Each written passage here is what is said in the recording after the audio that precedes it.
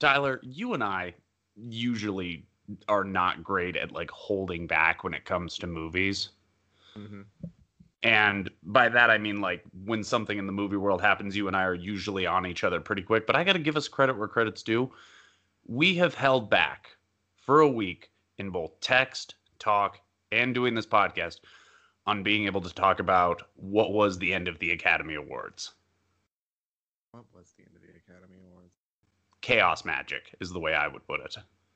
It's like someone was like, "Hey, we need to one up the Moonlight ending," and they're like, I got it. You got to hear me Don't out." worry. Well, you know what? We're gonna go through your guesses though, and we're gonna look a week later. We're gonna open up the little week-long time capsule, and we're gonna see. And let's start with animated feature. You guessed Soul, and unfortunately, Soul did win. So you know I was right. Yeah, you were right.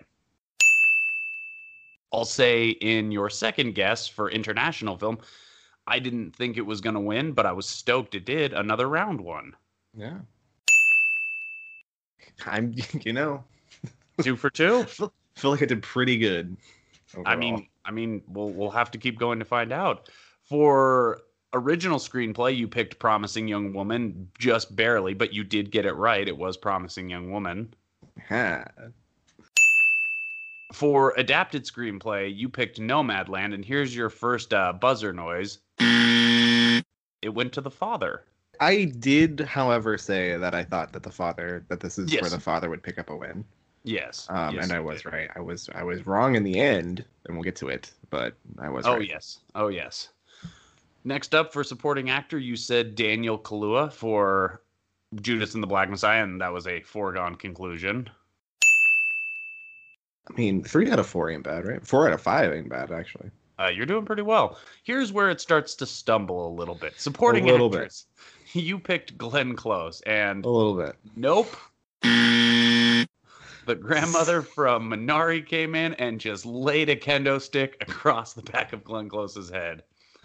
Glenn Close just keeps walking, like stumbling forward and just taking just full strength chair shots to the face. I say this with as much respect to Glenn Close as I can, but what they did to her on Sunday, which I don't know if you watched any of it. No. She loses supporting actress. She loses it. And then, like an hour and a half later into the broadcast, they do one of the most painful segments I've seen since Ellen DeGeneres took a selfie with everybody, where Laurel walked around and him and Questlove played a piece of music from a movie, and they asked someone in the audience, is it Oscar nominated, Oscar winning, or was never nominated? Which could be fun, yes, but they obviously either didn't talk this out with people ahead of time, or I don't know what, because they first went to Andrea Day and they played Purple Rain. And then Andrea Day said something that they had to bleep for 45 seconds, which I can only assume was an insult towards the Academy. Then they went to Glenn Close, who they made stand up and do the butt dance and like kind of just embarrassed. And it's like, you just got told no for like the 7th time as an Oscar nominee, and you're doing this shit for them? I would be like, no, you go to someone else unless you guarantee me Hillbilly Elegy. I am gonna say this right off the top of the dome. The GIF. I have not seen the Oscars because I don't care. But the GIF of Glenn Close doing the butt is the best thing I've ever seen.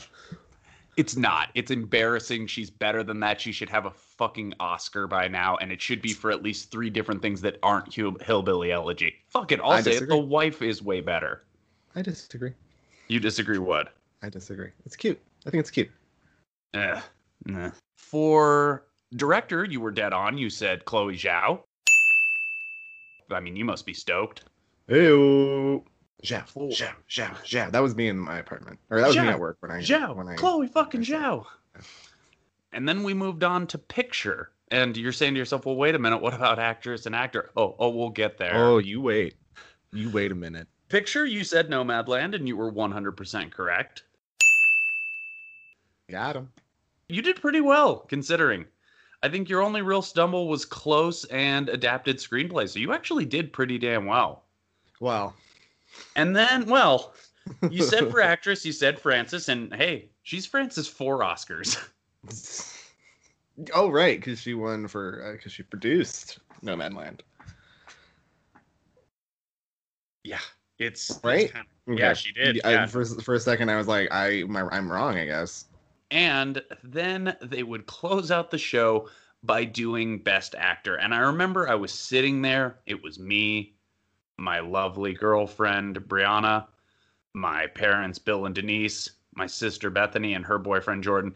And they said, that's weird. They're burning Best Picture before the end. I said, no, I see what they're doing. And they were like, what are they doing? I'm like, they are doing Best Actor last because Chadwick Boseman is going to win, and it's going to end it on a really high note.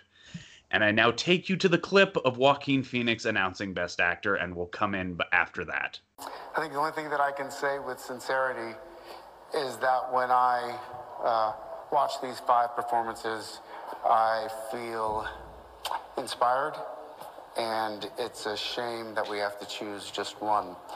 So the nominees for actor are Anthony Hopkins, the father; Riz Ahmed, Sound of Metal; Chadwick Boseman, Ma Rainey's Black Bottom; Gary Oldman, Mank; Stephen Yeun, Minari. And the Academy Award for actor goes to Anthony Hopkins, the father. The Academy congratulates Anthony Hopkins and accepts the Oscar on his behalf. Thank you. They fucking gave it to Anthony Hopkins. How? Do you think there was anybody that knew it was going to be Anthony Hopkins? No one looked. You fucking morons. You fucking idiots. You fucking did this already with the Moonlight debacle. Just open them. Just open them. Have Steven Soderbergh open all of them, and that way he would have known. So as the guy who was kind of producing the show could have said, we should really finish with Nomadland, because when you close the show with Joaquin Phoenix's very talented but awkward ass up there, and he says, Anthony Hopkins for the father. Anthony Hopkins is not here. We accept in lieu of the award. Credits. That doesn't look as good. You fucking morons. It's not a good ending. Not a good ending at all. Not a good way to go out. It's not the way you want it to go. I was embarrassed for them. Oh, I wasn't. Oh my God. I was like, you deserve this. It was so heartbreakingly annoying. I was like, what are you doing? What are you thinking? This is wrong. But you know what? We get to go in on some positive moments, though, because we, for the first time, are going to hear the new theme music for the season. We say goodbye to Gabe Hilton's music and turn our attentions to the new sounds of No Budsy. So this is the next year's theme song, Tyler. Okay. End of your moving. Now you want more. Need all your insides, commentary. Do I got talking face? Do I got talking face? Do I got talking face? Talking film. I love it. It reminds me of something I would have listened to in high school. They'll be hearing that every week, and you know what? It does sound like something we would listen to in high school, doesn't it? Something I would specifically listen to in high school. Why is that? It sounds very like post NES wave, like a Amaguchi B-side or like a crying B-side, you know. It's got a perfect theme song, first of all, but the outro part, this right here.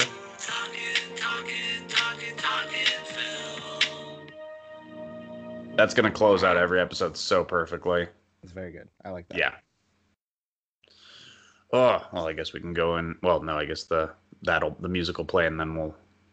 How do we do that? We played the music. I think what we do is we come in with me going, that's a good track. Welcome, everybody, to TWGTF, or as everybody knows it, from the violent streets of Japan to the horrifying streets of Japan. This is Two White Guys Talking Film. I am, of course, your host, Ben. And I'm Tyler.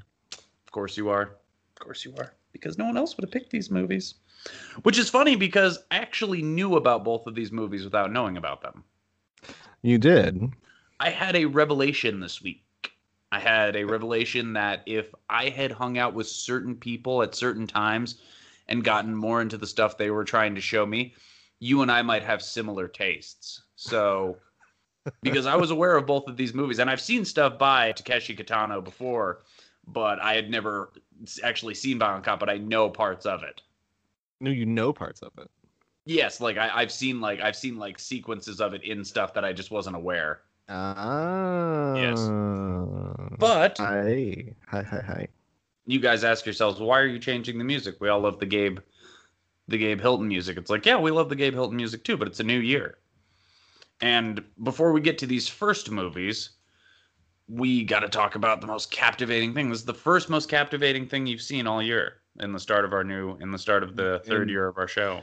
Much like the Chinese New Year, it's the start of the TWGTF New Year, which starts in the first week of May. Is that how it works?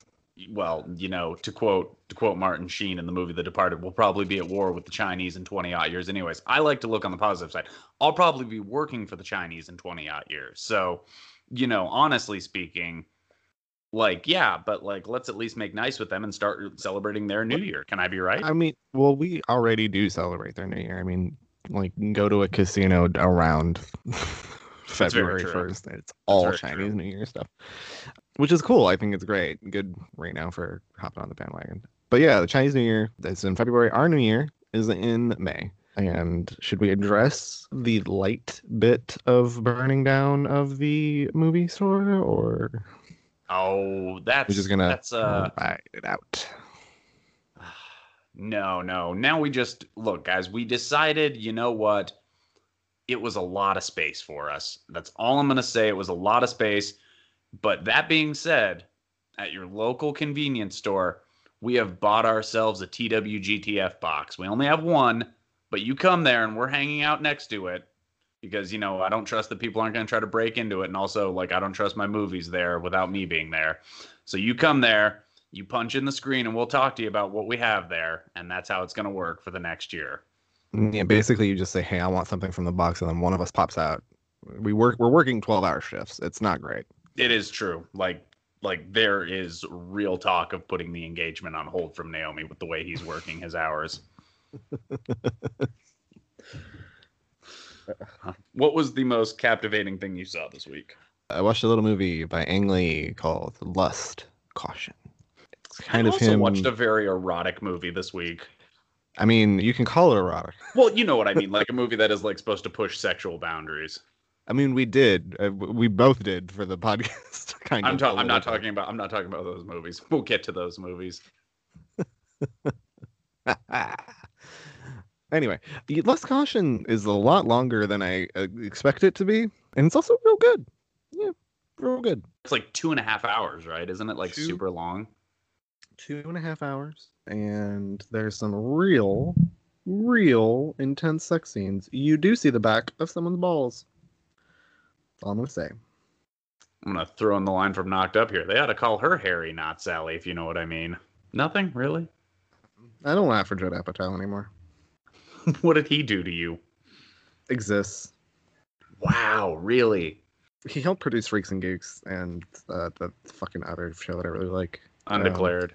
Undeclared. So, he can't be all bad, but, I don't know. Recently, he's been real fucking annoying. Now, to be fair, sir, and I don't want to attack you before we get to it, there is a movie tonight that it seems you really seem to like the person who made it.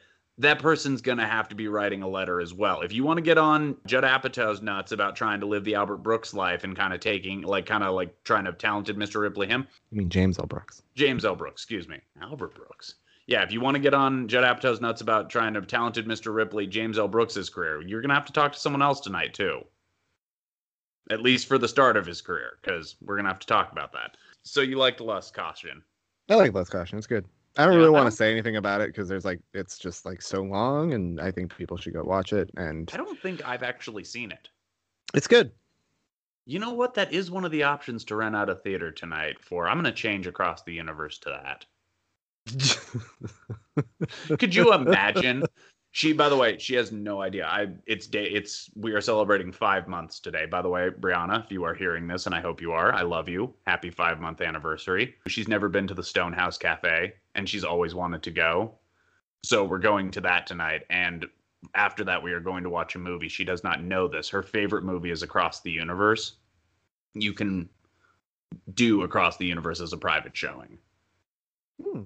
So she has no idea what she's walking into tonight. You can do Lust Caution as a private showing? No, I was joking about that. I just think that's I was very. Such a funny idea to be like, okay, what is Lust Caution? Just gonna take a flyer on Lust. Oh God, that is the back of Tony Long's balls. That's right. You do see Tony Long's balls, don't you? Do you see Tony Long's balls? Or do you see his Chungking Express? You don't. You see. There's a scene where you see like a part of it. Nice. You see like the back of the shaft. Wild. I've definitely seen scenes from Lust Caution, but I don't think I've seen the movie overall. Ang Lee, right? Ang Lee, yeah. Was this the follow-up to Brokeback Mountain? It's the follow-up to Brokeback Mountain. It was like I'm cashing my chips in on a sexy spy thriller shot, all in Cantonese and Chinese, and a little bit of. Think Ang Lee doesn't know about pussy? Hold on a sec. Oh, I think Ang Lee knows about pussy. Show him Lust Caution. I just feel like after he wins the award, like he just comes back like super dark. He goes, everyone says I can't direct straight sex. I'll show them what's up. And I've seen is it Pride and Prejudice? Is there straight sex in Pride? No. There's not. But I'm just saying, like. No, Sense and Sensibility. Sense and Sensibility. A movie that has been a best of the week on our show. It has been a best of the week on the show. Actually, that's not true. Good director. That's not true. It was a co-best of the week with the movie Hobbs and Shaw, which I saw for my birthday that week. So, co-best of the week with a movie called Hobbs and Shaw. Yeah, a movie that does not deserve to be a best of the week with Sense and Sensibility. But at the time, I was like, you know what? It was my birthday week. Fuck you. A movie that doesn't exist. It's very true. Well, I don't want to keep piling on, but as you can see, I am already standing on the top rope, so I might as well pile on. The best thing I saw this week took place about an hour and a half before the Oscars, and it was called The Father. The Father. Dude, he deserved to win. The Father. I'm going to be one of those people, and I will go ahead, guys, send the emails, send the tweets, do whatever you want, whoever hears this. I don't care what you have to say. Chadwick Boseman is very, very, very good in Ma Rainey's Black Bottom. I really want to say that up front. I think he's wonderful. Should he have won? I mean, you could argue there's an argument to say why he could have won and why he should have won. Anthony Hopkins may have put on, like, the second best performance he's ever given behind the obvious first win that he gets for Silence of the Lambs. But you could also argue that, like, this is maybe better than Silence of the Lambs as a performance in that this has a lot more of, like, him actually having to try to, like, act as opposed to, like, kind of just work big moments around him. Whereas, like, he's kind of just this, like, force in Silence of the Lambs. He almost has to be not there in this movie because this movie, and trust me, this is coming from someone who saw someone go through it. This movie is about a man who is losing the control of his mind. And it's not only a very well done movie that as a performance, the script is whip smart and totally deserved to win for best adapted screenplay. It's an incredible magic trick that they pull because you, as an audience member, are thrown into his position where you are not 100% sure of the ideas that you are seeing and what is real and what is not. I'm fascinated to watch it. I think it's the You one really of- should. I think it's the movie coming out of the Oscars I want to watch the most. It's like that and Minari Yeah. are like those- kind of up there. Those are the two I really want to get my hands on. I'm excited to see because apparently he's adapting another one of his plays called The Son, and he's gonna do like a whole like family cycle apparently, Oh, that's dope. which is interesting. What is the So, director's yeah. name? He's a French director, Florian Zeller. I just would love if Florian Zeller came out like next week, or he's like, I am doing The Sun next, and they're like, oh, what's that about? He goes, doesn't matter. I'm gonna deny another one of your American heroes an Oscar next year. And he's like, what does that mean? He goes, don't worry about it. He just starts like a European faction of taking Oscars. That's what I'd like this Florian Zeller guy to be. Yeah, he also has a play called The Mother, which I think Fuck is yes. what he wants to do after the Son. 2022, 3 days after the Oscars, he's just brought, who's a British actor, he's just brought Benedict Cumberbatch to the dance to win an Oscar to beat out another American. And he goes, Meryl Streep, bring it next year. I'm coming with the mother. Just keeps challenging American actors. Doesn't have his filmography on this for some goddamn reason. Oh, Florian Zeller. But Yeah. he Dude, it's good. Yeah. Like, she cried at it like 4 times. I mean, excited to cry at it. Apparently, The Son is currently attached with Hugh Jackman and Laura Dern. I mean, I'm in. I love Hugh Jackman. Hugh Jackman finally getting that Oscar. Calling it You know what I saw actually of Hugh Jackman's that I kind of was more into than I thought I was gonna be? Wolverine, the one in Japan. No, that one is just bad. Oof. Woof. No, we watched like 30 minutes of The Greatest Showman the other night because she was like, "You've never seen it?" I was like, no, it's okay. It's kind of fun. Like it's like a fuck out of here. no, it's like a big dumb musical. It's not like I'm gonna remember this forever, but you're like, you know what, this is kind of cute. You can see why Hugh Jackman wanted to do this for a long time. It plays to all of his strengths. Like it's cute. Like I haven't finished it, but it's like it was cute for the little part I saw. Sorry, I'm just shaking my head. You can shake your head all you want. I had no problems with it up to the point where I saw. Get the fuck. You get out of here. What are you dropping over there? Did you just roll a d20? No, I did not just roll a D20. That's what it fucking sounded like, buddy. Rolled a D2. The Mighty Ducks are back. Mighty Ducks are back. But yeah, I would honestly say, like, see The Father. It's like, it's really worth your time. And guys, I would agree with Tyler. It is the movie out of the Oscars that I think everyone should see. It's just the way they write it. It's incredibly well constructed. It looked good from what I've seen. Everyone's like, you should watch The Father. It's really good. That's what I saw on Twitter, like a bunch. So I'm like, I guess I can fucking watch it. It's also given me a new Anthony Hopkins impression, which Oh, no. she does not like. Oh no. Oh, yeah. It's upsetting. Let me just say, I tap into what he's trying to do in that movie. Could it also secretly be a Ronald Reagan impression? No, because I think Reagan was aware of everything he was doing. I think that's a lie. Mm-hmm. Now, Biden, on the other hand, what up, on to our main event. All right. Main event time. All right. We're going to go, by the way, we're going to go Violent Cop and then we're going to go Tetsuo. Are you kidding me? We weren't I'm going to making do a- that any other way. I'm making a choice Oh, for no, you. no. Well, you don't have to make the choice for me because that's what we're doing. Okay. It's a real one of All those moments where we're both agreeing, but we don't agree about who's agreeing to what. No, that's what I told you we're doing. No, that's what we're doing. I know, because I told you. Well, let us take our first look at our first film by our first director making his feature debut in our first episode of our third year. And who is our first director, Tyler? Our first director directed a film originally meant to be helmed by the great Kenji Fukasaku of Battles Without Honor and Humanity and Battle Royale fame, and originally was supposed to be a comedy. Violent Cop sees the lead actor, Takeshi Kitano, aka Beat Takeshi, as the titular Violent Cop.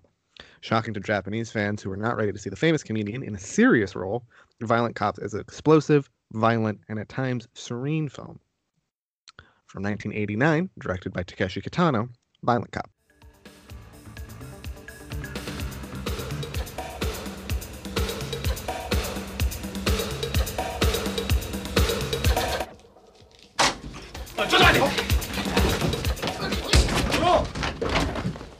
そこにいろ。足詰め。足詰め。おい。はいはい。何ですか。何ですかじゃねえよ。なんだこら。何ですかそれ。薬じゃねえか。てめえまだこんな商売やってんのか。やってませんよ。そいつが持ってきたんだよ。バカ野郎お前。まだこんなことやってんのか。やめろって言ったろが。なるほど。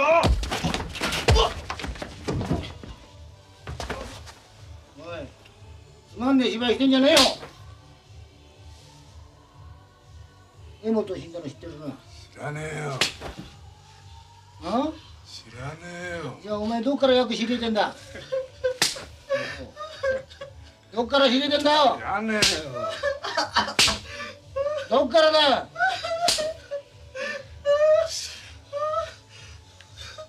誰？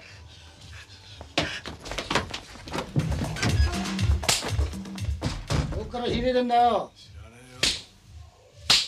えよ。あ？知らねえよ。どっからだ。野郎。知らねどっからだって聞いてんだほら。えよ。知らねえよ。野郎。どっからだ。どっからだよ。どっからだって聞いてんだほら。あ？おい。どっからだ。どっからだ。どっからだ知よ。らねえよ。そんなことてめえが知ってるだろ。俺らの仲間の岩木だよ。岩木がどうしたんだ。岩木が横流してんだよ。てめえだって仲間じゃねえのか。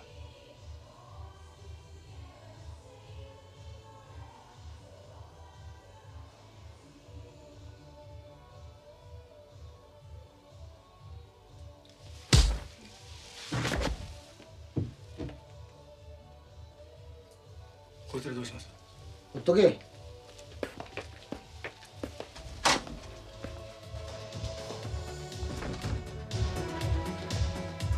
岩木って防犯課の岩木さんのことですよね。 He is the man of the shitty little kicks, Kateshi Kitano. I think we should do the him slapping that guy scene. Like at the beginning of the movie. And it's not at the beginning of the movie, no. It's when they're in the Oh, bathroom. in the and he just keeps bathroom. hitting him. I'm thinking of the scene where he comes into that family's house, walks up to the door, and then just beats the fuck out of that kid in the beginning. Beats that kid up. He beats his ass. Like, he gives that kid the beating of a lifetime. So Takeshi Kitano was a comedian. He was a comedian, yes. This makes a lot of sense now in watching this movie, actually. Yeah, no, it kind of unlocks who he is, I think, as a performer. This actually makes my next statement that I actually wrote when I was taking notes for this a little more, like, I think, kind of sound. This dude is like Charlie Chaplin. Yeah. Like, he's really kind of like a triple threat that he writes, he directs, and he acts. He's got all these things going, but he's also like, it makes sense that he's a comedian now. This actually really makes a lot of sense in the movie. So what is Violent Cop about? Violent Cop is about a violent cop.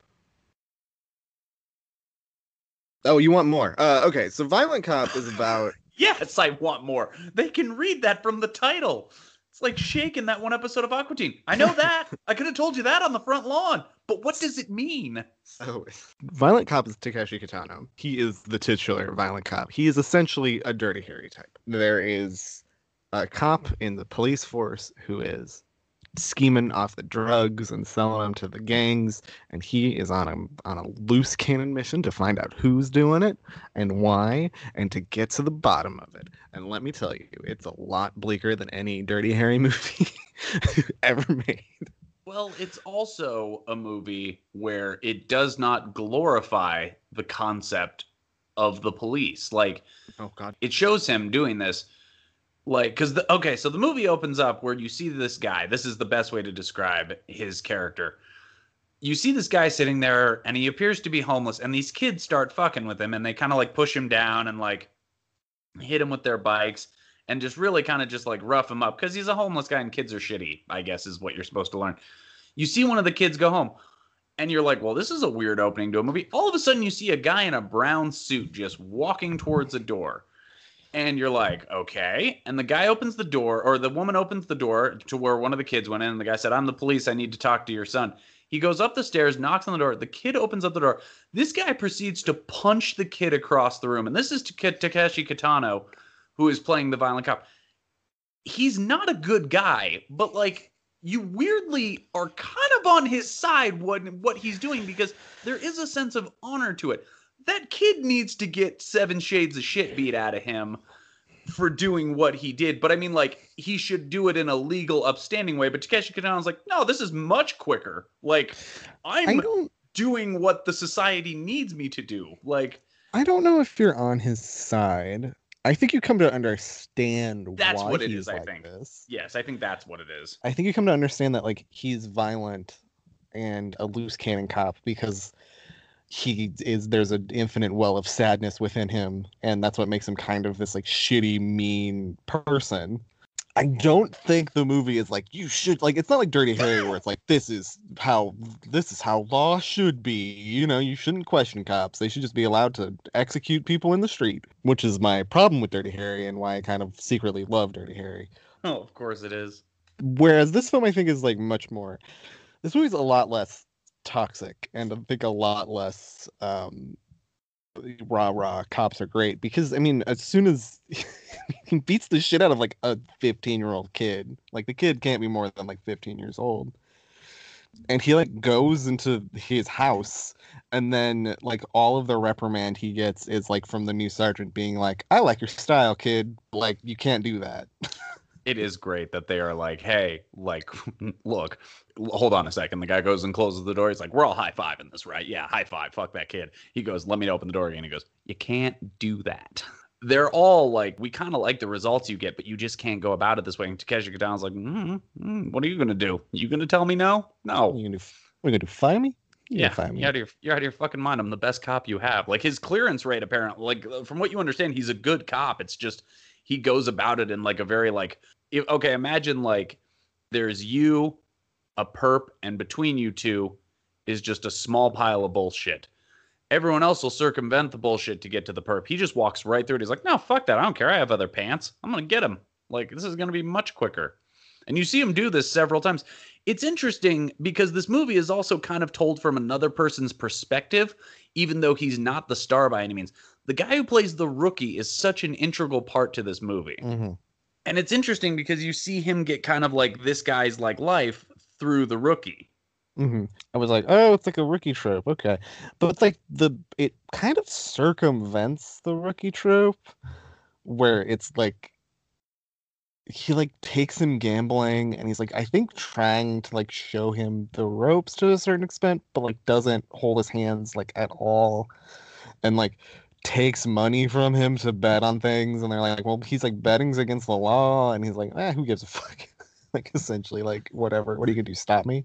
Well, it's a great moment where like the guy comes over and goes, let me pay for your game. So he goes, no, don't give it to me, I'll be arrested, hand it to him. Like, Kitano is really, really strong in this. And I gotta tell you, I have seen a Takeshi Kitano movie in a theater. Oh, which one? I saw Zatoichi in a theater. Yeah, The Blind Swordsman. Dude, that's a good movie. Yeah, it was on Paramount Plus, and I was like, oh, I'll watch the trailer. And the trailer does not feature Takeshi Kitano, the titular blind swordsman. That's a pretty impressive feat for them to do, considering. I was like, how? Someone at Paramount Plus was like sitting there one day, and he goes, "Hey Dave, bet I could turn this trailer. Bet I could put out a trailer of someone without it." And he goes, "Yeah." He goes, "Can I pick?" He goes, "Sure." And he hands him Zatoichi. He goes, "Well, fuck you. Like, fuck you, Dave." What I love is that they don't really tell you what the B story is going to be until like 20 minutes in. Yeah, it's kind of just establishing this dude and his repertoire and why he's the violent cop. Yeah. So this was his first like breakaway from comedy. Yeah. So what happened is originally supposed to be directed by the great Kenji Fukasaku. And what else has he done? He did the Battles Without Honor and Humanity, like quadrilogy, like 5 films. And then they went off and spun off and did like like 6 more, like fucking insane. He essentially reinvented the Yakuza genre from scratch, from being these like honorable movies about people who like they're kind of like, you know, like old mob movies where like, they got a code and they live by it and they don't hurt innocents, and it's like no, they're a lot dumber than that and a lot more violent, and he kind of like reinvented those. He'd also do, I think, Cops and Thugs, or Cops versus Thugs, and I think he did Graveyard of Honor, which is like also considered like a great Yakuza movie. And he would eventually re-team with Takeshi Kitano in the 2000s and do a little movie called Battle Royale. That was his last film. He would direct a little bit of Battle Royale too, but I think he died like 2 days into the shoot, and his son would finish Battle Royale too, and it's not that good. But yeah. So wait, he also did Battle Royale. Yeah, the original Battle Royale. Yeah, so he did get to work with Takeshi Kitano, like on a pretty seminal film. Yeah, you know, one of the most important Japanese films of all time. I mean, I would argue that, right? Like, it's not out of line to say like Battle Royale is like a probably like top 10 like important Japanese movie. Oh yeah, important with a capital I. Like that's a big important Japanese movie. Like, would that be like if you had to pick 4 Japanese movies for a Mount Rushmore? Would that be one of them? It would be close. It would be in consideration. So I think if I had to do it off the top of my head right now, gun to my head, I'd be like Seven Samurai, Godzilla. Oh, those are not bad. I'd have to pick an Ozu, like Tokyo Story, I think. People love Tokyo Story. I've never seen it, but people love it. Maybe Battle Royale. I think Battle Royale is in conversation for being like top 5 at the very least. Yeah, I could argue that too. I would maybe change Seven Samurai. I know it's like the work, but I think Rashomon is just like the strongest like made movie he's ever done. Rashomon or Yojimbo, like there's so many. Yojimbo's Yojimbo is like the seminal samurai movie too in some ways. It's the same thing with you know, Ozu. You go with Tokyo Story, but you could just as easily pick like Late Spring or Speaking of one of those movies we've watched, including Seven Samurai, I was going through my filmography my films last night, trying to like pick seconds, and there would just be sections where I'd be like, I don't even need to worry about these, and like would just delete out because like they'd either made Mount Rushmores or we talked about them already. I was like, this is nice. And he wrote and directed this. So like the other guy dropped out and Kitano's like, I could do it. So yeah, Fukusaka dropped out because the way that Kitano's schedule worked is he was still signed to do television, and Japanese television it's its own kettle of fish that I don't really know much about, but and yet you've seen enough of it to know what it looks like when you watch movies like Nori the Host. Yeah, no, or Nori the Curse. Yeah, no, I lived with my girlfriend for a while, whose mom is Okinawan, and she would watch NHK all the time. And so I just would watch NHK not knowing what's going on and just like kind of pay attention to it. Kitano was a major Japanese celebrity at this time. He was one of the most popular comedians of his era. If not like, was he a stand-up? Was he a stand-up? So it's a version of stand-up comedy. He had a partner. I forget the partner's name. Is this more like vaudeville, kind of? Kind of. You have like a straight man and you have like a joke man. So it's like a Chris Farley, David Spade situation. Yes, and who's he in it? I think he was the joke man. He might have been the straight man. I don't know. I mean, you could see it. Like he has all the intensity, guys. If you want to look up 2 pictures and tell me, oh, you're not wrong, he should. He has all the intensity and all of the skills to play the late years Minoru Suzuki. Look it up and tell me I'm wrong. Like, that dude could play Minoru Suzuki tomorrow. Honestly speaking, here's what I would do. Find a really good-looking, handsome Japanese man who looks like Minoru Suzuki back in the day. Have him play him with Takeshi Kitano directing the movie for the first half of the movie, make it a 2-hour movie for the first hour, and then there's just a hard cut to the later years. He had been acting for a long time. He had a serious role in a movie called Merry Christmas, Mr. Lawrence, which is directed by the great Nasiga Oshimiya. Who doesn't love him? I have no idea. His other major movie is the Criterion film In the Realm of the Senses, which is big old extreme erotic film that is a hard NC-17. Most people in America might know Takeshi Kitano from the TV show MXC, or Most Extreme Elimination Challenge, which played on Spike for years. He is the guy, the actual guy behind that show, because that show originally in Japan was known as Takeshi's Castle. And the whole point was that you were This was supposed to. Pee-wee's Playhouse. No, the whole point was that you're supposed to. It was like a Japanese game show, and you're supposed to do like a whole bunch of different elimination challenge, and you would have like balls shot at you. And you would have like all sorts of just like horrible things happen to you, essentially. And you would try to like hold onto this mushroom that was spinning and would drop you into like some gross water, or you try to like run through the thing. His comedy persona before that was the Two Beats, or Subitu, and it was like a sketch comedy thing, and he was the straight man. So he was very popular in Japan. He was considered like one of the most famous comedians, and I mean, prior to this, he had a video game called Takeshi's Challenge, which was essentially just a troll because he didn't like video games. Like the game was just like ridiculously dumb and hard. And finally, he wanted to be taken kind of seriously as an actor. He knew that he could be like a very serious actor. So when Fukasaku dropped out, he rewrote the script without taking credit for it. Essentially what happened is Fukasaku dropped out because he had to spend he would have to spend 10 days at a time shooting television and then like a couple days shooting the movie. And because of that schedule, the way it worked, Fukasaku was like, this movie's going to take forever. I don't want to work with it like that. And so the company that owned it was like, why don't you take the script, take the movie, take the thing, and just like work on it on your own pace.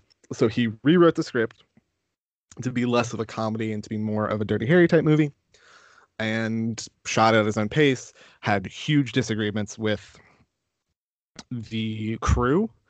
And you can kind of see it doesn't feel the same way that like a later Takeshi Kitano movie would feel, like a Boiling Point even, or Sonentine, or Hanabi. I'm really glad we agree on that because it does feel rough. Like you can tell this is a first attempt at directing. I think it's not only just a first attempt at directing, but it's also like someone who's like constantly fighting his crew. Yeah, yeah. You can tell that there is like, we're going at my pace kind of thing, and the crew's not pleased about that. He is kind of known later on for like these very static shots, and you do see that in this film. These like really long cuts and like bold, serene camera placements where like violence will just sort of happen. And I think the crew was not used to that style and kind of wanted it to be a more conventional film. And you see him fighting to make the movie he wants to make. And yeah, at times it's real rough. Yeah, it's true. But he also gets kind of the message across that I think he wants. I mean, say what you will. The stuff, like the turn in this movie where, and you know the scene I'm going to talk about. You remember in the movie Bad Boys where they both stand up in front of the camera and like, I think they hang up a phone, and shit just got real. When you find out that the two stories of Takeshi Kitano's life, and we haven't spoken of her yet, which is his life as a policeman, but his life also as a brother to his sister who's messed up for some reason. I don't feel they really get into it. They kind of avoid it. What do you think it is? I think she's suicidal. I think she has like melancholy tendencies. Yeah, some sort of like bipolar or schizophrenia type thing. And I think you see that she has like a thing around her neck, so I think she clearly tried to kill herself. Man, you're right. That is true. She does. When those two stories cross over, you're just like, wait, what? Oh no. So what essentially happens, ladies and gentlemen, is that the guys he's trying to track down get a hold of her because like they know he's onto him, because the guy who's the cop who's been supplying the drugs to all the gangs knows him, and like they get a hold of her, and then they just dope her up with heroin and then proceed to just kind of like hold her hostage, and it's not good. Like, I mean, this movie's rough like halfway through, guys, so just know that. Big trigger warning for that scene specifically. This movie's just rough in general. Like his buddy is, But and see, that goes back to the thing. It might be a rough Takeshi Kitano movie in terms of like how it's made, but it is a Takeshi Kitano movie. Like, I mean, yeah, like this does feel like all of his other movies, but it just feels like the most like raw version, maybe in some ways. yeah, I mean, Boiling Point is also pretty raw. More of like a raw nerve, I guess, type film. The weird thing is he kind of bounces in between like just violent Yakuza movies and like I think his movie after Boiling Point is like Scenes at the Beach, and he has like a movie called like Kids Return, and he does like more like art housey films. And in between that he'll do like Sonatine, which is like one of the most like just bleak and violent movies I've ever seen. We've talked about Sonatine. I know that's been on your Sonatine's great. It's like one of my probably my top 10 films of all time, probably. Really? Yeah. Wow. Yeah. I love Sonatine. I've seen it like 9 times. The two plots cross over, and Kitano is like forced to kind of try to find his sister while at the same time like trying to track these guys down.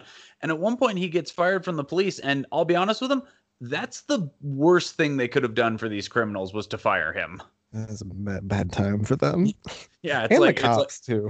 Well, no, that's my point. Is like Kitano's like, oh, I don't have to answer to anyone now, just to my own justice. Oh, there's no rules and regulation anymore. Oh no. What? Wait. From what I understand, you've taken the gloves off, but my fists are harder than the gloves. So, oh no, for you. As soon as the gloves come off, he goes out and gets a gun. Just hilarious. Yes, he does. The guy's like, it's kind of funny that ex-cop on an illegal gun. Katana's like silent. It's so funny. He's like, yeah, it's gonna be funny when I use it too. Oh, Takeshi Kitano, what won't you do? What won't you do? We haven't talked about how his friend is the guy, right? His friend. His friend in the police academy. His friend in the police force. Iwata? He is the guy supplying the drug dealers with drugs. Yes, Iwata. Yes, he is. And they essentially, it's like, they don't fuck around. They're just like, okay, well, you're dead because it's your friend. And like, they essentially just like, they like give him one chance, the chance falls through, and then they just snuff him out. And it's like all off screen. That's right, it is. It's wild. Yeah, you're never really quite sure. Yeah, you're right. It does feel like a movie that's kind of has something hindering it now that you've said it. I was wondering what I had to watch this twice. Like, because the first time I'm like, okay, I can watch this. And then I picked up my phone. I looked up. I was like, oh, the movie's over. I just didn't pay attention. I mean, like, I heard stuff throughout it. But like the second time I sat down and I like watched it, and I'm like, this is good. It's just, it's real rough, I think is its problem. I mean, it's probably not as good. It's definitely not as good as Sonatine.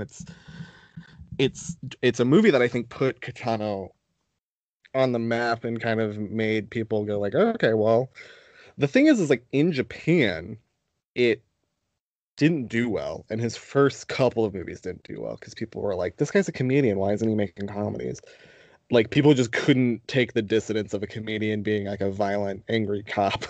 And so he doesn't do well until I think Sonatine plays at Venice, and people are like, this is great. And briefly, before we talk about the end of the movie, I wanted to talk about where Japanese cinema is at the time, because it's not in a good place. Kitano is kind of one of the guys that like helps put like homegrown Japanese cinema back on the map.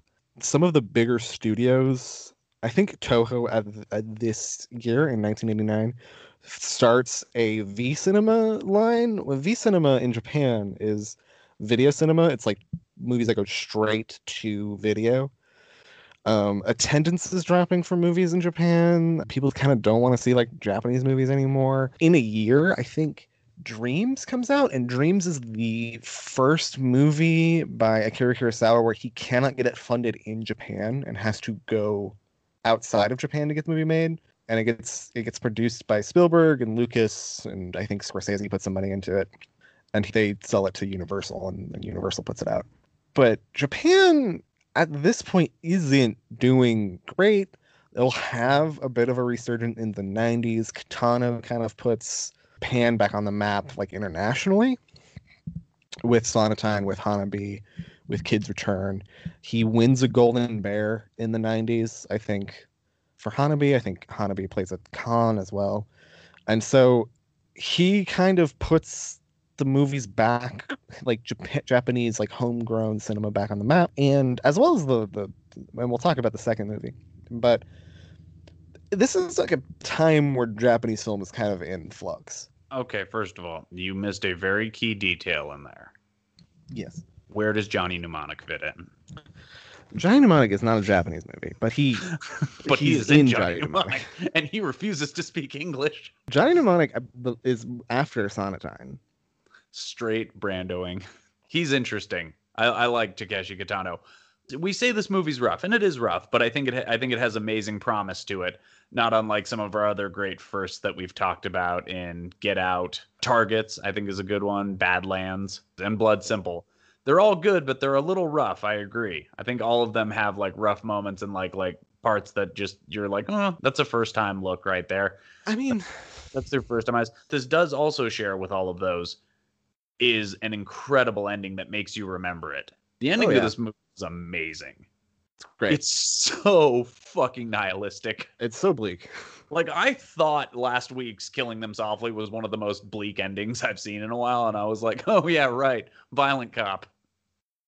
Maybe we should do Sonatine soon, because Sonatine has, I think, the bleakest ending I've ever seen. We'll figure out a way to do Sonatine. I think when we watch Sonatine, it's going to unlock like a big, oh, that's what Tyler likes about movies. For me, is that what you're saying? Yeah, I think it's going to be like. By the way, Arrow is incredible. Oh, Arrow? Yeah, Arrow. The Arrow player is amazing. Yeah, it's very enjoyable. It's fantastic. I'm guessing you watched both of them on there, right? I did not. I watched the other one on Prime. Oh, it's on Prime. I guess that leads you to ask me something. We need to talk Oh, yeah, about the ending. no. I'm sorry. Yeah, the ending. Yes, the ending. The ending. I know. That's what I wanted you to ask me about. The ending. Just trying to rush me along. Wants to get to the other stuff. I'm not trying to rush anything along. I know. You're the one trying to rush me along. Stop. These are lies we make up. What does Philip Seymour Hoffman say to Joaquin Phoenix and the Master? Go back to your original place. The ending, he shows up. I'll say this. The guy who like is buying the drugs, who's the dude who stabbed the guy in the very beginning, is like, he goes, he's coming for us. He's going to kill us. If you guys try to run, I'm going to kill you. He goes, either way, we're all going to die. Like, I like that dude kind of accepts it. He goes, nope.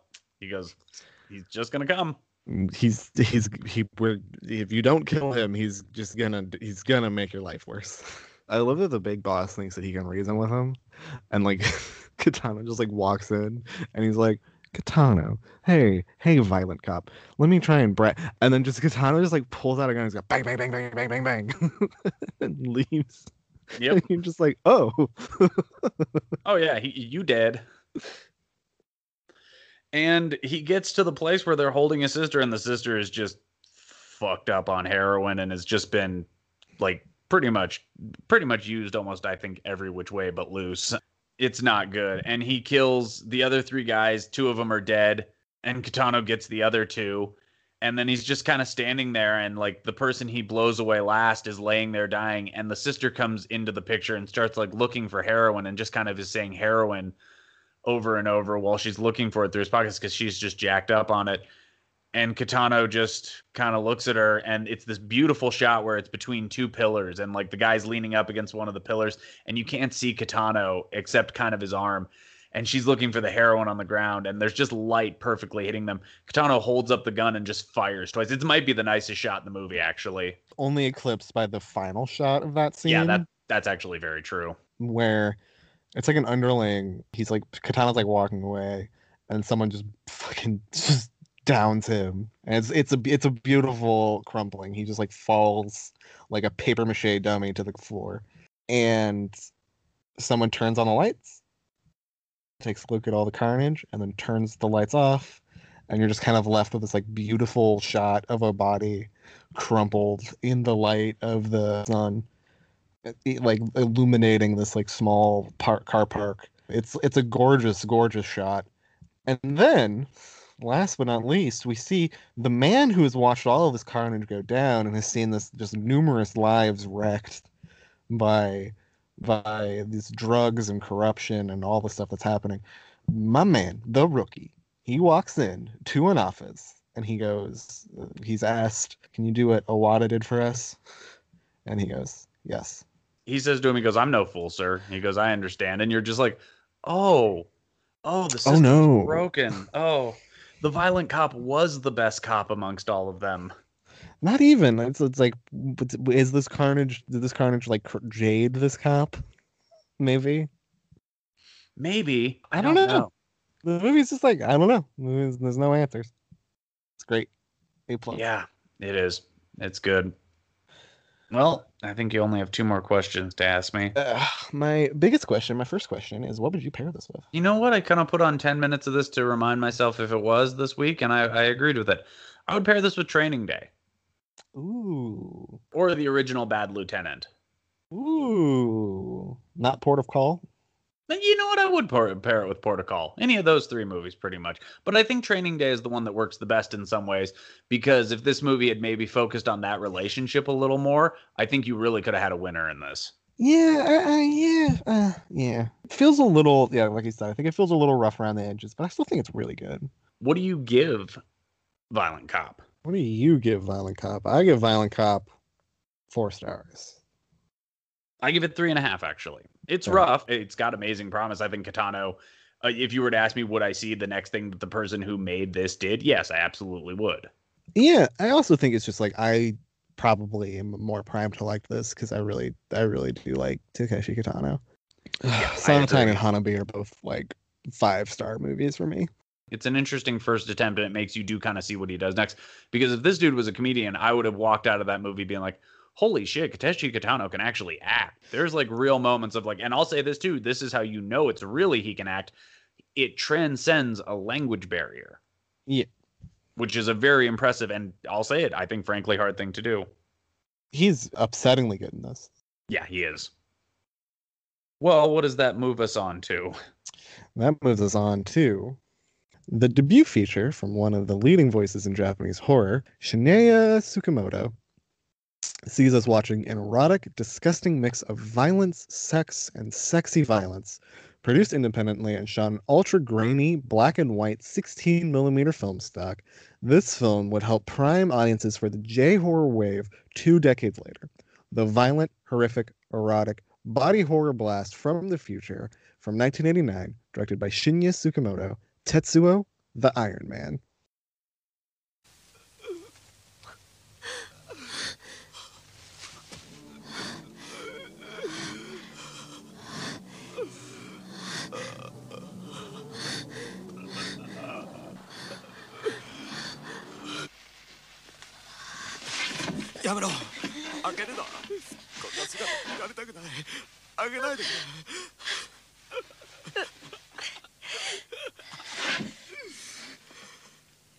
ちょっとよく見してみ。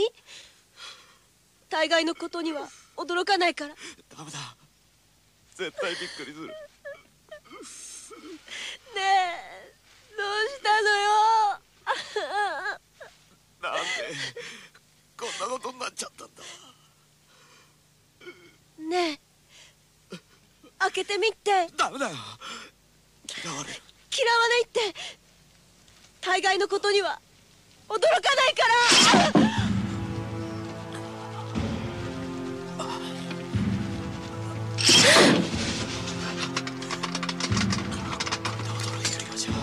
やっぱり姿見せられない。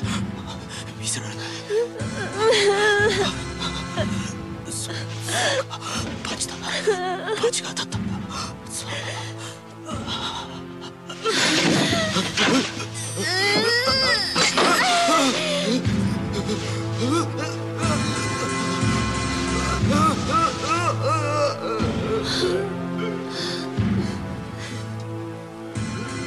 大概のことには驚かないってば。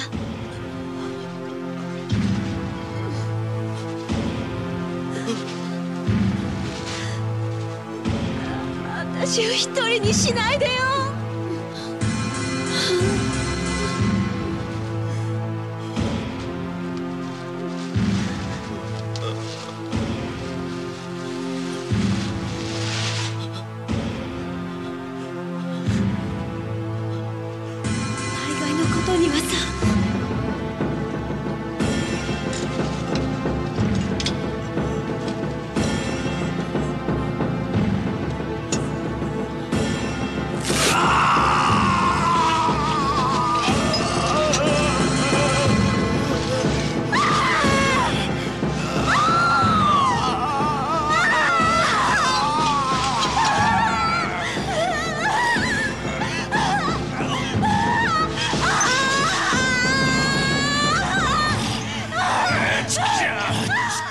I think the audio should just be the opening of Tetsuo the Iron Man. Just that thumping music and a man yelling in the background.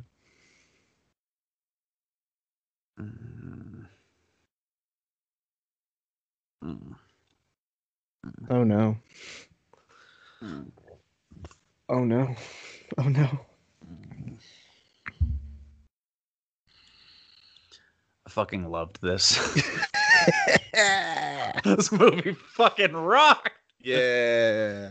I'll tell you this, we got home after getting my glasses, getting coffee, and getting Chick-fil-A yesterday because I was like, no, fuck it. I got glasses today. I'm doing something nice for myself that isn't good for me. So we sat down and Mark was like, what is this? I'm like, it's called Tetsuo the Iron Man. And he goes, what's it about? I'm like, I don't know, man. It's an hour and 7 minutes. And like he sat down behind me, like at the counter of our breakfast table eating, and within about 4 minutes had moved over to the couch and he said, what the fuck is going on? I was like, dude, I don't know. Like, I was like, but this is amazing. We both were taken on a journey for like 67 minutes yesterday, and goddamn, this almost shouldn't count as a movie, but God, if this movie packs more into 67 minutes than some movies can in 2 hours. It's there's a lot. And yet there really isn't. Okay, so let's start with that. The dude who is incredibly vain and wears black lipstick is Tetsuo, right? Tetsuo is... There really isn't a Tetsuo. There's no one's credited as Tetsuo. I have no idea why it's called Tetsuo. That's just the name of the movie. We'll go through the characters really quick. You have Salaryman, you have woman in glasses, you have guy, aka the metal fetishist, you have doctor, and you have tramp. I think the guy who you're talking about, the incredibly vain guy, is the Salaryman, who's the guy. No, I'm talking about the guy who like is able to manipulate the technology. That is the metal fetishist. Yeah. Who's he played by? He is played by our director of this piece. That's what I thought. Shinya Tsukamoto. Yeah, I think he's Tetsuo the Iron Man. I think Tetsuo the Iron Man is the person at the end of the movie. The two people coming together. That's the Iron Man. That's fair. Before we go any further past your little director friend here, I'm going to read you something, and then you're going to make sure you send him an email that tells him to start writing this letter. 1 part love letter to early Lynch mixed with the idea of the loss of innocence. Shinya Tsukamoto debut features an entertaining kinetic 67-minute ride. It runs the gamut of emotion and leaves you asking one thing: where can I get more Tetsuo? This is very clearly an homage to David Lynch in a lot of ways as well. Like, this feels like this guy saw Eraserhead and he said, okay, I think I get it now. You want to know something funny? What's that? He was making Super 8 shorts from before Eraserhead was made. His first one he ever made was Geisha-san when he was 14 years old. How can that dude be older than David Lynch? He looks so young in this movie. Oh, he's not older than David Lynch. He was born in 1960. I believe David Lynch was born in the 50s. He was making movies. Okay. Interesting. Huh. I do think in many ways this movie feels very Eraserhead, and I wouldn't be surprised if he had seen Eraserhead. But he was also, Tsukamoto was, a guy in Japanese theater at the time, and like weird Japanese theater.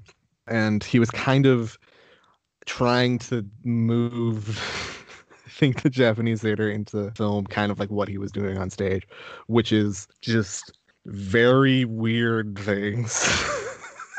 He would go on to make, he's made like 12, 13 features. He's also an actor. Oh boy, is he. He is, because he's acting in this movie. But do you want to know what you've seen him in something? Battle Royale? No. Oh. Is he in Battle Royale? I don't think he's in Battle Royale. No, I don't think he is either. He is not. He is in a little movie. Well, he's in Ichi the Killer, but he's also in a little movie called Silence. Oh, get the fuck out of here. Who is he? He plays one of the villagers. Here, I'm going to send you a picture really quick. Really? Yes. Apparently, Martin Scorsese is a fan. Whoa. That's him? Yeah. What is his name again? In Silence? No. What is, Shinya Tsukamoto. Hold on a second. Spell it out for me. Here, I'll just send you his name. I'm not gonna lie to you, dude. There's a dude like on Twitter who I think liked something and was connected to the movie Silence somehow, and it might be this guy. Oh no. No, like he liked like a tweet of one of ours or something. Like it's crazy. That might be him. I just gotta find the tweet. But we'll do this later. But yeah, it might actually be him because that looks like the guy I think from The Thing. Weird. Anyway. Yeah, go on. Shinya Sugimoto is just just a fucking monster of a director. Boy, is he. This is his first feature film that is able to be found. He did make movies longer than this that would technically be a feature, but I don't think he's ever released them or they've ever been like released publicly. This is a movie shot on 16 millimeter. It was independently produced. It's kind of the exact opposite of Takeshi Kitano's film, which is why I picked it. It became a cult hit once it was released, playing the Fanta Festival in Rome, where it received the award for Best Film. It was screened without subtitles because they could not afford to put them on the movie. So just imagine just going to a movie in a country and just being like, okay, that's the best film. There's no subtitles. I don't know what to make of it. It didn't do very well in Japan, but did great overseas. It's an incredible ride. This movie, ladies and gentlemen, if you are listening to this, if there is one recommendation I can give you this week, Violent Cop is 1 hour and 40 minutes, and there are moments where it lags. This is 1 hour and 7 minutes long, and it never stops going the entire time. It is not only a beautiful horror movie, guys, and I mean that in the strictest sense of the word. This is a horror movie. It is also a comedy. It is also a drama. It is also a movie about a deep meditation on what it is to lose one's innocence. And I believe it is also a metaphor for the loss of virginity as well. Like, this is an incredibly dark and well thought out first movie. And this is like someone who said, I may never get another chance to do what they're letting me do here. So I'm going to do everything I can to do it here. It's not long, guys. You owe yourselves to watch Tetsuo the Iron Man. It is a game changer as far as I am concerned in terms of a first movie. Like, I'll say this, it is the strongest first movie that we've done in the 3 years we've talked firsts. I'll say it right now. That's how strongly I feel about this movie. I nearly ran this movie back and watched it again when we first finished it. I will say I've watched the movie twice. It's really easy to watch. You know, like a week time, I was just like, oh fuck, I just put it on again, I guess. It's just like, I got 1 hour and 7 minutes. Who wants to watch Tetsuo? Like, as I told you with Violent Cop, I had seen clips of it and stuff before. This I had actually had recommended to me at one point and had in my hand, and I just did not watch it. Just like too weird.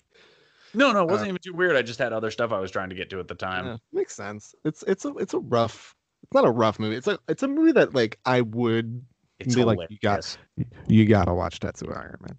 But like I also am like definitely of the opinion like it's like 1090 whether or not they actually do it, because that movie is it's such a what is this?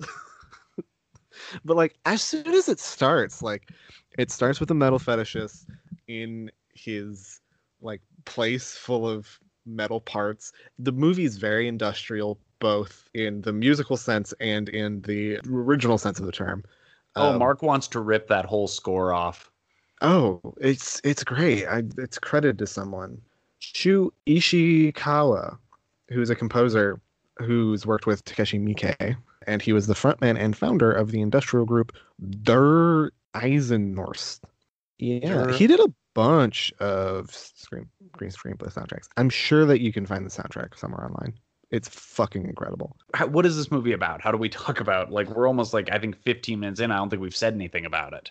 It is about, so there's this guy, he's a metal fetishist. He cuts open his thigh and then puts in a metal rod into the wound. And then he unwraps the wound to discover it is rotting and covered with maggots. That is the opening shot of this movie. And then from there, he goes on a run. I think he's trying to like run as fast as he can. You kind of get the sense that he wants to be this famous athlete. He wants to move, but he also wants to like meld his body with metal. And you get this sense that they're kind of surrounded in this very isolated place with all of this like machinery and steam, and like the world is becoming more metallic around them. And then he gets hit by a car, which is driven by the salaryman, who is afterwards tormented with these visions of industry, with these visions of metal, with these visions of like metallic things coming together. And then we get that thumping score, and you just get one of the most fist pumpingest, one of the best fucking credits sequences I've ever seen. Just like, as soon as it starts, I'm like, fuck yeah, we into this. This is happening. The movie takes off from there. And it seems like the metal fetishist is some sort of thing or presence. What I love about this movie is they don't give you any sort of explanation. Anything. The metal fetishist is some sort of thing, entity, whatever. It doesn't matter. But he can manipulate things to where he will turn you into metal, is what I'm gathering.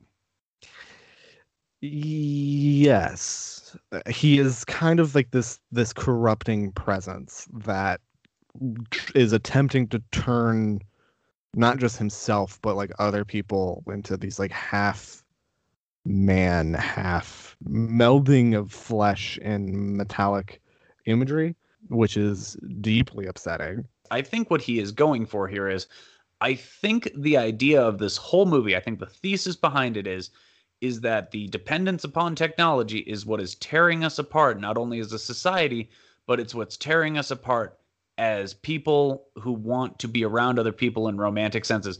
This movie shows you images at moments of two people having sex in the woods, and you don't know what's going on.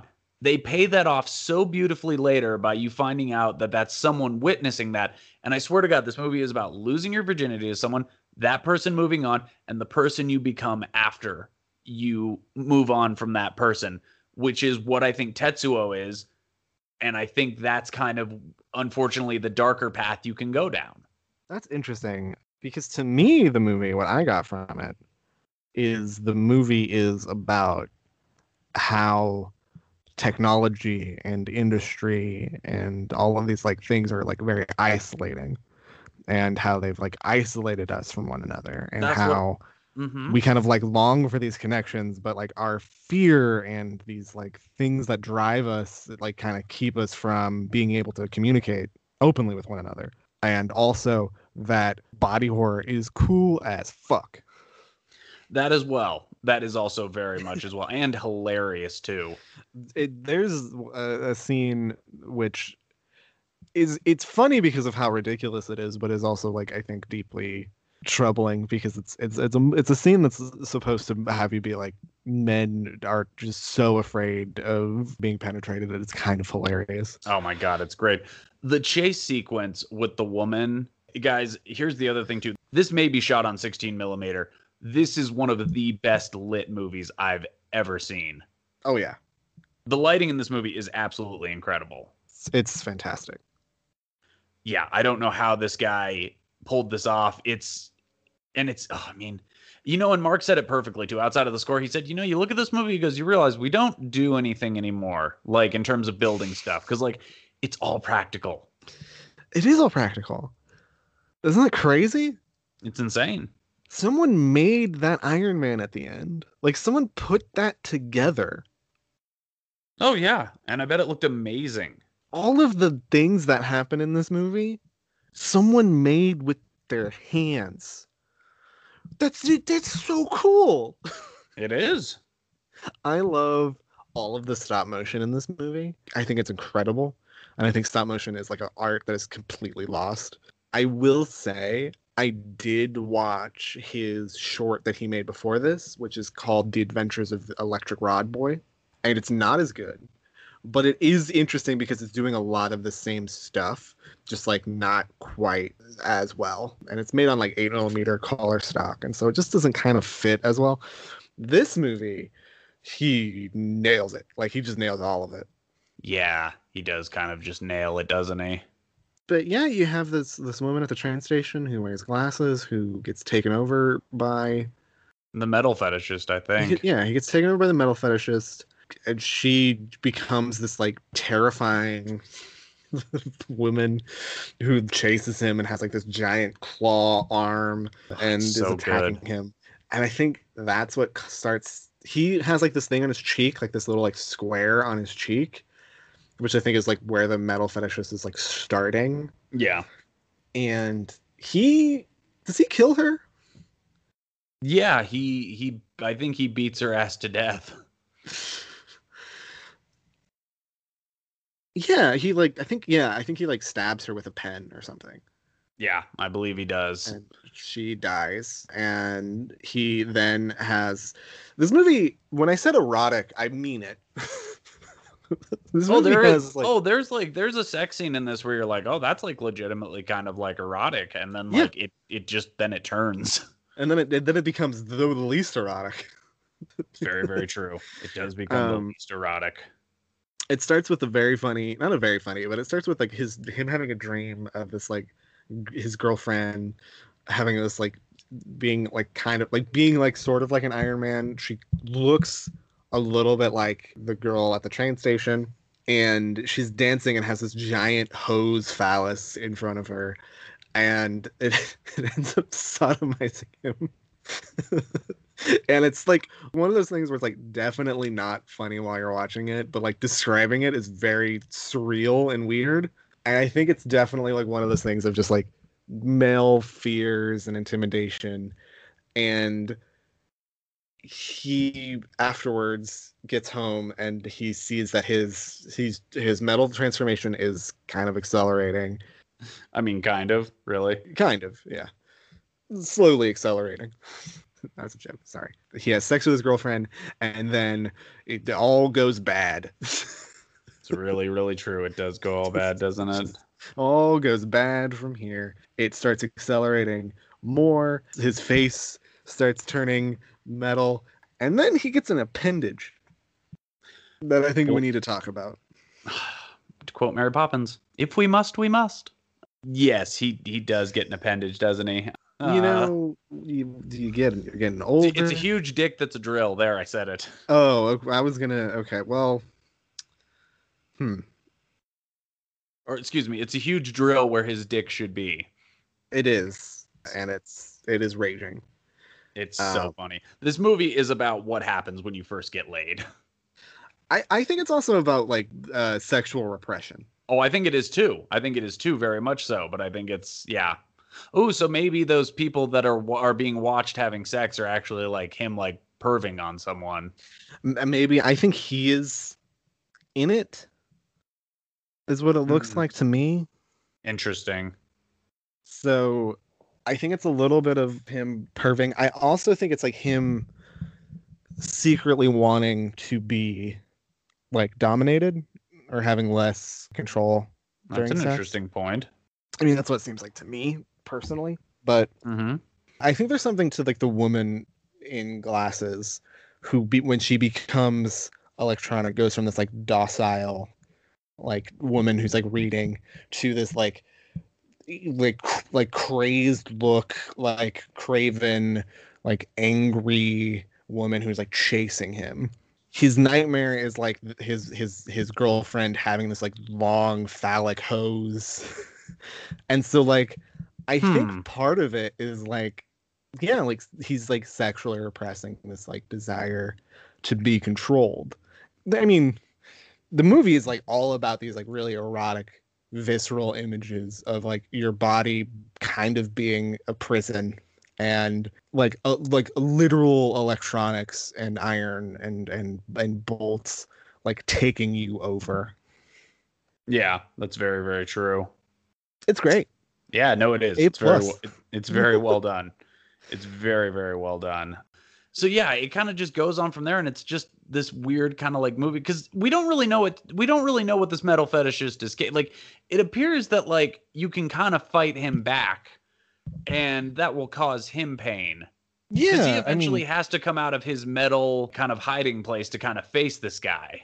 They have a fight scene and it in stop motion, and they run around the city, and the metal fetishist is very fast, and it's a lot to take in. This movie just has a lot, and it's gross. But it's also beautiful in the sense It's too beautiful. that like he did this for like $1.95.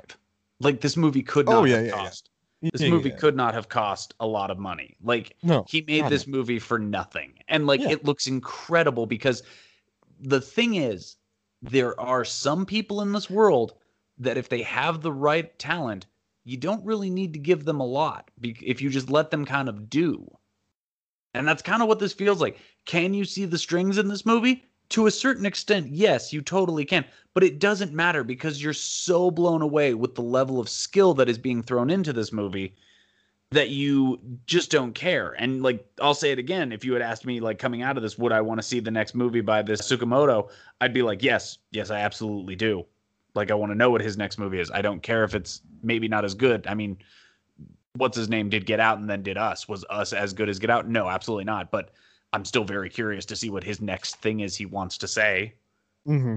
Because at the end of the day, that's what movies is. It's people saying something. And I think you're right. I think this movie is about sexual repression. I think it's about a lot of the things we've spoken about today. There's a lot going on with this movie.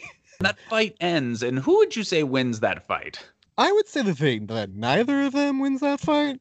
What ends up happening is there's this guy who's a tramp who just starts beating the shit out of the Iron Man.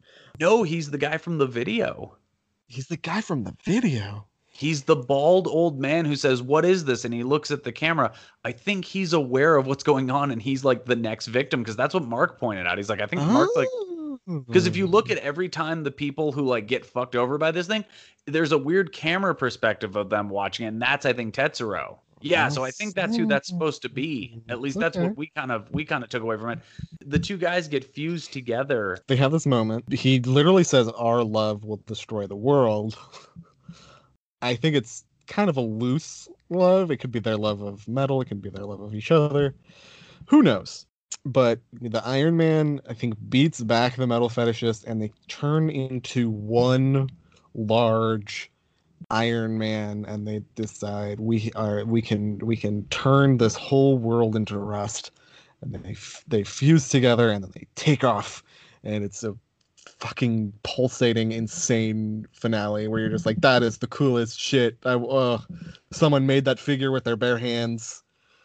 Oh, it's amazing. My favorite part, something Mark recorded for his Instagram. It's where it first cuts to, because there's two faces. There's one like near the bottom, and it just goes, I feel good. And like Mark was just like, I'm going to record this and just put the word mood. And then you get up to him, and like the metal fetishist, his face is up there, and he goes, what do we do now? He goes, now we make the whole world metal. And you're just like, oh, this is not good. We make the whole world metal. We can turn this whole world into rust with dust in the universe. It's a pretty bleak and yet kind of weirdly hopeful ending. Mood, man. Yeah. It's two people love each other. You become one, you know? That's true. That's very, very true. Well, I mean, do you want, what's your favorite scene? What's my favorite scene is, I mean, that the big scene where they have sex and then they sit down and then they get into that fight is like the centerpiece of the movie. I think it takes up the most amount of time. It's like 15 minutes long. It's good too. And it's so good. It's just like really good and really well made. And I was just like, that was the point where I was like, I would watch like any movie this guy makes, I think. Yeah, I don't disagree with you. What's your favorite scene?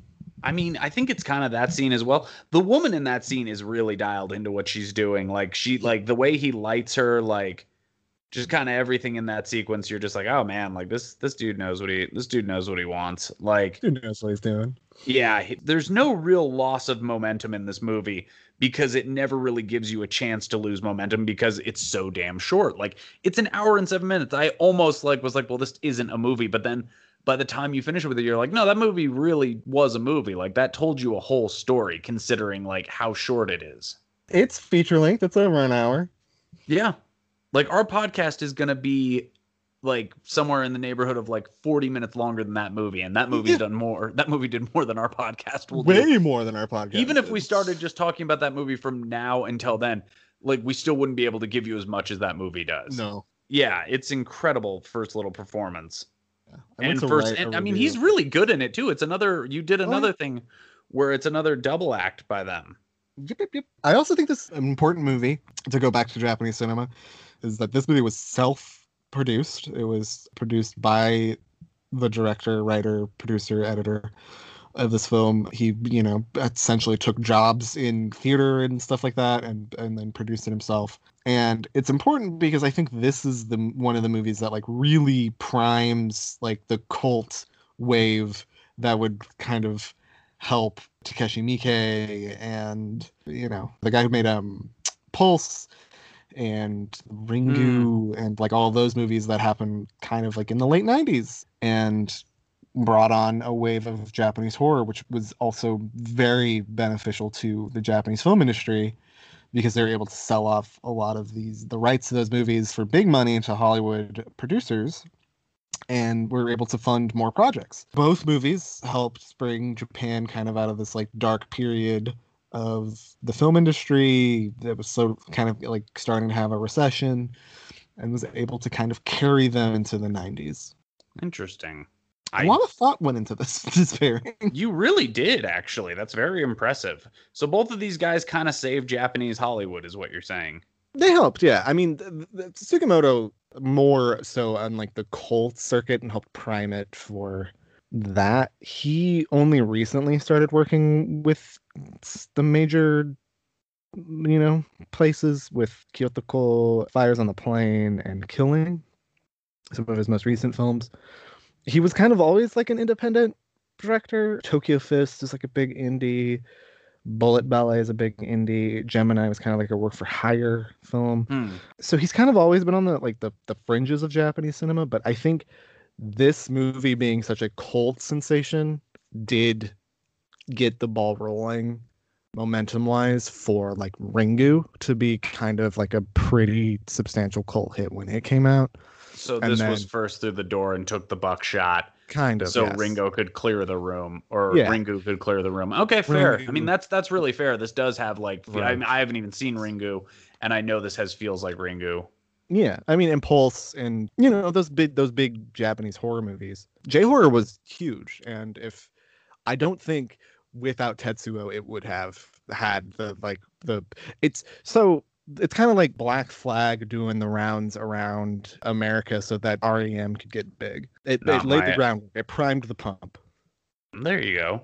Yeah, I'm curious now. You know what, though? It gives us something to look forward to next year. 'Cause next year we get to watch the second movie by these two. Hell yeah. And before we get to what the second movies are for next week, I guess we got to talk about what we would pair this with. And what would you pair this with? Good luck. I'd pair this with Videodrome. Oh, yeah. Yeah.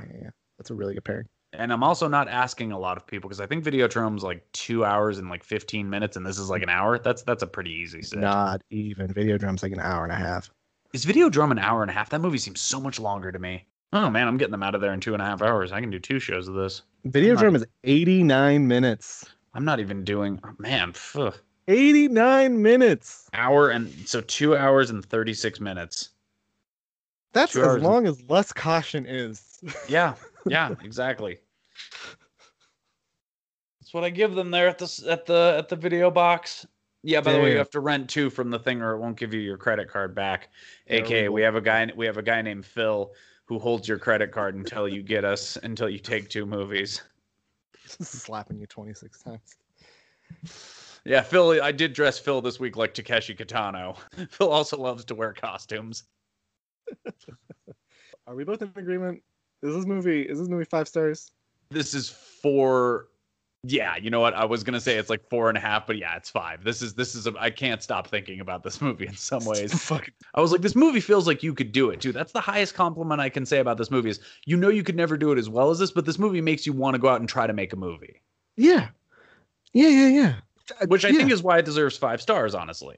Yeah, this movie, it feels like it was nights and weekends is what it feels like. It feels like it was made by people who like really loved what they were doing and really just loved the art.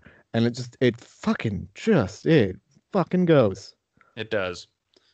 It really, really does. Well, leads us to ask the question of next week. Next week is going to be second features, correct? It is going to be second features. And here's my question for you. Will you pick 2 letters from the alphabet? Any letters from the alphabet? Any letters from the alphabet. C Mm-hmm. and S. C and S. Okay. For C, pick a number between 1 and 3. You fucker. 2. Okay. And for S, pick a number between 1 and 3. 3. Okay. Give me a moment.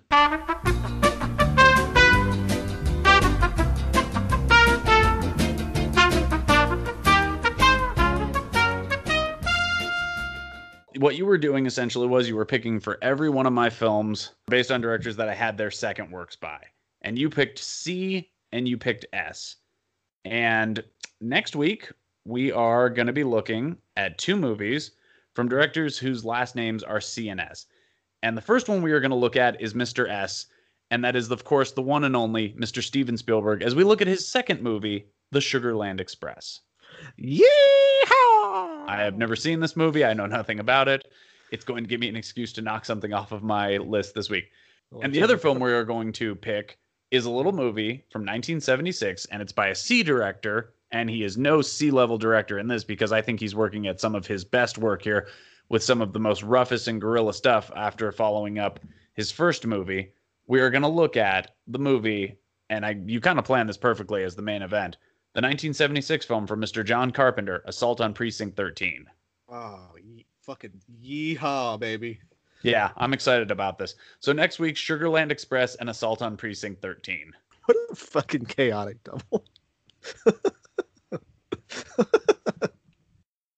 Absolute chaos.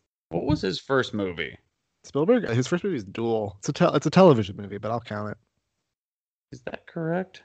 Is that like that's There's a it goes credited Duel? film before Duel. I think it's like a Columbo episode. That's It is. You're right. It is Sugarland Express. Duel is a TV movie, but yeah, I count it because you would argue Sugarland. Well, Jaws would be his second movie if you're talking theatrically, but I count Duel as a movie because it's really fucking good.